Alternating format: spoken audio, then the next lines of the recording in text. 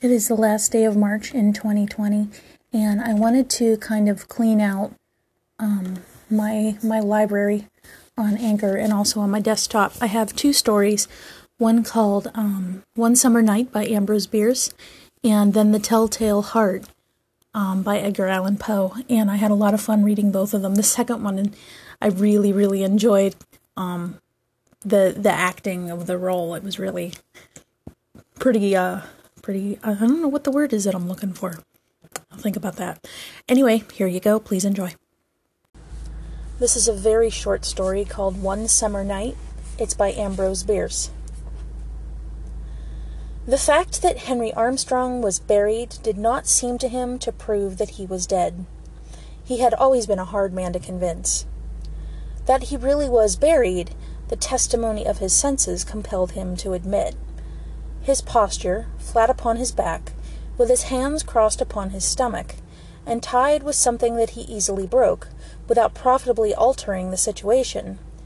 The strict confinement of his entire person, the black darkness and profound silence, made a body of evidence impossible to controvert, and he accepted it without cavil. But dead? No. He was only very, very ill. He had, withal, the invalid's apathy, and did not greatly concern himself about the upcoming fate that had been allotted to him. No philosopher was he, just a plain, commonplace person gifted, for the time being, with a pathological indifference. The organ that he feared consequence with was torpid. So, with no particular apprehension for his immediate future, he fell asleep, and all was peace with Henry Armstrong. But something was going on overhead. It was a dark summer night, shot through with infrequent shimmers of lightning, silently firing a cloud lying low in the west and portending a storm. These brief, stammering illuminations brought out with ghastly distinctness the monuments and headstones of the cemetery and seemed to set them dancing. It was not a night in which any credible witness was likely to be straying around a cemetery, so the three men who were there, digging into the grave of Henry Armstrong, felt reasonably secure. Two of them were young students from a medical college a few miles away. The third was a gigantic man known as Jess. For many years, Jess had been employed about the cemetery as a man of all work, and it was his favorite pleasantry that he knew every soul in the place. From the nature of what he was now doing, it was inferable that the place was not so populous, as its register may have shown it to be. Outside the wall, at the part of the grounds farthest from the public road, were a horse and a light wagon waiting. The work of excavation was not difficult. The earth with which the grave had been loosely filled a few hours before offered little resistance and was soon thrown out.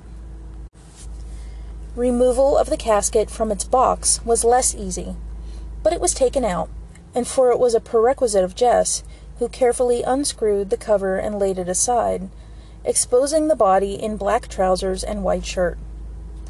At that instant the air sprang to flame, a cracking shock of thunder shook the stunned world, and Henry Armstrong tranquilly sat up.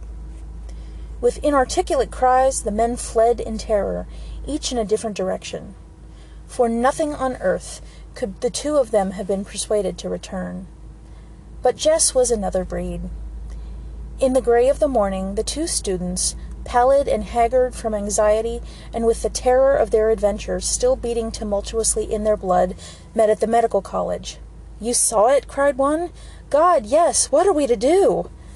They went around to the rear of the building, where they saw a horse, attached to a light wagon, hitched to a gatepost near the door of the dissecting room.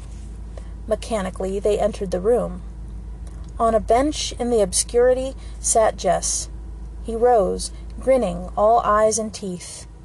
"I'm waiting for my pay," he said. Stretched naked on a long table lay the body of Henry Armstrong, the head defiled with blood and clay from a blow with a spade. Please listen to my poetry podcast at anchor.fm/justpoetry and my journal at anchor.fm/justajournal. If you'd like to contact me or request a public domain story, please email me at hiddeninthesnow@gmail.com. This is The Telltale Heart by Edgar Allan Poe. True, nervous, very, very dreadfully nervous I have been and am. But why will you say that I am mad? The disease has sharpened my senses, not destroyed, not dulled them. Above all was the sense of hearing acute. I heard all things in the heaven and in the earth. I heard many things in hell. How then am I mad? Hearken, and observe how healthily, how calmly I can tell you the whole story.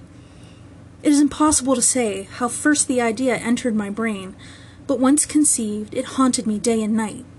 Object there was none. Passion there was none. I loved the old man. He had never wronged me. He had never given me insult. For his gold I had no desire. I think it was his eye. Yes, it was this. He had the eye of a vulture, a pale blue eye with a film over it. Whenever it fell upon me, my blood ran cold. And so, by degrees, very gradually, I made up my mind to take the life of the old man, and thus rid myself of the eye forever. Now this is the point. You fancy me mad. Madmen know nothing. But you should have seen me. You should have seen how wisely I proceeded, with what caution, with what foresight, with what dissimulation I went to work. I was never kinder to the old man than during the whole week before I killed him. And every night, about midnight, I turned the latch of his door and opened it, oh so gently. And then, when I had made an opening sufficient for my head, I put in a dark lantern, all closed, that no light shone out, and then I thrust in my head. Oh, you would have laughed to see how cunningly I thrust it in. I moved it slowly, very, very slowly, so that I might not disturb the old man's sleep. It took me an hour to place my whole head within the opening so far that I could see him as he lay upon his bed. Ha! Would a madman have been so wise as this? And then, when my head was well in the room, I undid the lantern cautiously, oh so cautiously. Cautiously, for the hinges creaked. I undid it just so much that a single thin ray fell upon the vulture eye, and this I did for 7 long nights, every night just at midnight, but I found the eye was always closed, and so it was impossible to do the work, for it was not the old man who vexed me, but his evil eye. And every morning, when the day broke, I went boldly into the chamber, and spoke courageously to him, calling him by name in a hearty tone, and inquiring how he passed the night. So you see, he would have been a very profound old man, indeed, to suspect that every night, just at 12, I looked in upon him while he slept. Upon the 8th night, I was more than usually cautious in opening the door. A watch's minute hand moves more quickly than did mine. Never before that night had I felt the extent of my own powers, of my sagacity. I could scarcely contain my feelings of triumph. To think that there I was, opening the door, little by little, and he not even to dream of my secret deeds or thoughts. I fairly chuckle at the idea, and perhaps he heard me, for he moved on the bed suddenly, as if startled. Now, you may think that I drew back, but no. His room was as black as pitch, with a thick darkness, for the shutters were closed, fastened, though fears of robbers. And so I knew that he could not see the opening of the door, and I kept pushing in on, steadily, steadily. And so I knew that he could not see the opening of the door, and I kept pushing it on, steadily, steadily. I had my head in, and was about to open the lantern, when my thumb slipped upon the tin fastening, and the old man sprang up in bed, crying out, "Who's there?" I kept quite still, and said nothing. For a whole hour I did not move a muscle, and in the meantime I did not hear him lie down. He was still sitting up in the bed listening, just as I have done, night after night, hearkening to the death watches in the wall. Presently I heard a slight groan, and I knew it was the groan of mortal terror. It was not a groan of pain or of grief, oh no. It was the low stifled sound that arises from the bottom of the soul when overcharged with awe. I knew the sound well. Many a night, just at midnight, when all the world slept, it had welled up from my own bosom, deepening, with its dreadful echo, the terrors that distracted me. I say I knew it well. I knew what the old man felt, and pitied him, although I chuckled at heart. I knew that he had been lying awake ever since the first slight noise when he had turned in the bed. His fears had been ever since growing upon him. He had been trying to fancy them causeless, but could not. He had been saying to himself, "It is nothing but the wind in the chimney. It is only a mouse crossing the floor." Or, "It is merely a cricket which has made a single chirp." Yes, he has been trying to comfort himself with these suppositions, but he has found them all in vain.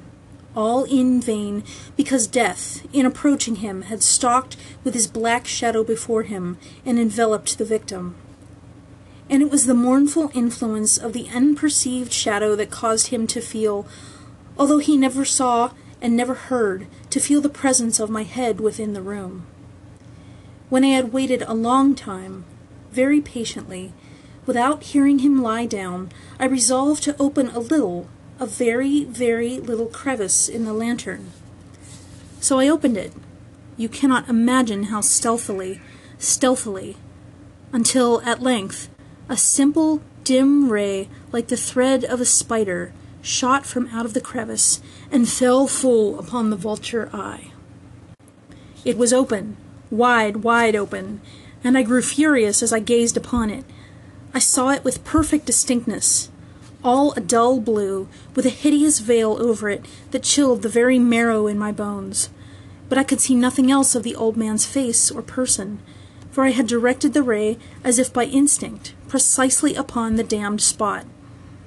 And have I not yet told you that what you mistake for madness is but over-acuteness of the senses? Now, I say, there came to my ears a low, dull, quick sound, such as a watch makes when enveloped in cotton. I knew that sound well, too. It was the beating of the old man's heart. It increased my fury, as the beating of a drum stimulates the soldiers into courage. But even yet I refrained and kept still. I scarcely breathed. I held the lantern motionless. I tried how steadily I could maintain the ray upon the eye. Meantime, the hellish tattoo of the heart increased. It grew quicker and louder every instant. The old man's terror must have been extreme. It grew louder, I say, louder every moment. Do you mark me well? I have told you that I am nervous. So I am. And now, at the dead hour of the night, amid the dreadful silence of that old house, so strange a noise as this excited me to uncontrollable terror. Yet, for some minutes longer, I refrained and stood still. But the beating grew louder. I thought the heart must burst. And now a new anxiety seized me. The sound would be heard by a neighbor. The old man's hour had come. With a loud yell, I threw open the lantern and leapt into the room. He shrieked once, only once. In an instant I dragged him into the floor and pulled the heavy bed over him. I then smiled gaily to find the deed so far done. But for many minutes the heart beat on with a muffled sound. This, however, did not vex me. It would not be heard through the wall. At length it ceased. The old man was dead. I removed the bed and examined the corpse. Yes, he was stone dead. I placed my hand upon the heart and held it there many minutes. There was no pulsation. He was stone dead.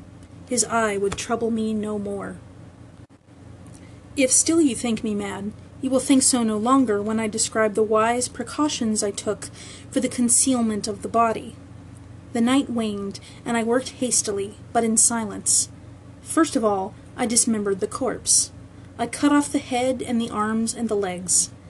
I then took up 3 planks from the flooring of the chamber, and deposited all between the scantlings.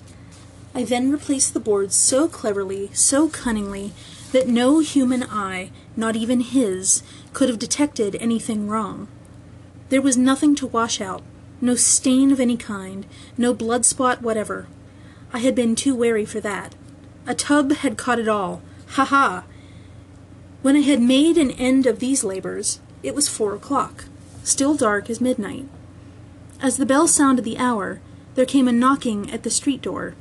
I went down to open it with a light heart, for what had I now to fear? there entered 3 men, who introduced themselves, with perfect suavity, as officers of the police. A shriek had been heard by a neighbor during the night. Suspicion of foul play had been aroused. Information had been lodged at the police office, and they, the officers, had been deputed to search the premises. I smiled, for what had I to fear? I bade the gentleman welcome. The shriek, I said, was my own in a dream. The old man, I mentioned, was absent in the country. I took my visitors all over the house. I bade them search well. I led them, at length, to his chamber. I showed them his treasures, secure, undisturbed. In the enthusiasm of my confidence, I brought chairs into the room, and desired them here to rest from their fatigues, while I myself, in the wild audacity of my perfect triumph, placed my own seat upon the very spot beneath which reposed the corpse of the victim. The officers were satisfied. My manner had convinced them. I was singularly at ease. They sat, and while I answered cheerily, they chatted on familiar things. But, ere long, I felt myself getting pale and wished them gone. My head ached, and I fancied a ringing in my ears, but still they sat and still chatted. The ringing became more distinct. It continued, and became more distinct. I talked more freely to get rid of the feeling, but it continued and gained definiteness, until, at length, I found that the noise was not within my ears. No doubt I now grew very pale, but I talked more fluently and with a heightened voice. Yet the sound increased, and what could I do? It was a low, dull, quick sound. Much such a sound as a watch makes when enveloped in cotton. I gasped for breath, and yet the officers heard it not. I talked more quickly, more vehemently, but the noise steadily increased. I arose and argued about trifles, in a high key, and with violent gesticulations, but the noise steadily increased. Why would they not be gone? I paced the floor to and fro with heavy strides, as if excited to fury by the observations of the men, but the noise steadily increased. Oh God, what could I do? I foamed, I raved, I swore. I swung the chair upon which I had been sitting, and grated it upon the boards, but the noise arose over all, and continually increased. It grew louder, louder, louder, and still the men chatted pleasantly and smiled. Was it possible they heard not? Almighty God! No, no, they heard. They suspected, they knew. They were making a mockery of my horror. This I thought, and this I think. But anything was better than this agony. Anything was more tolerable than this derision. I could bear those hypocritical smiles no longer. I felt that I must scream or die, and now, again, hark, louder, louder, louder. Villains, I shrieked, dissemble no more, I admit the deed. Tear up the planks, here, here. It is the beating of his hideous heart.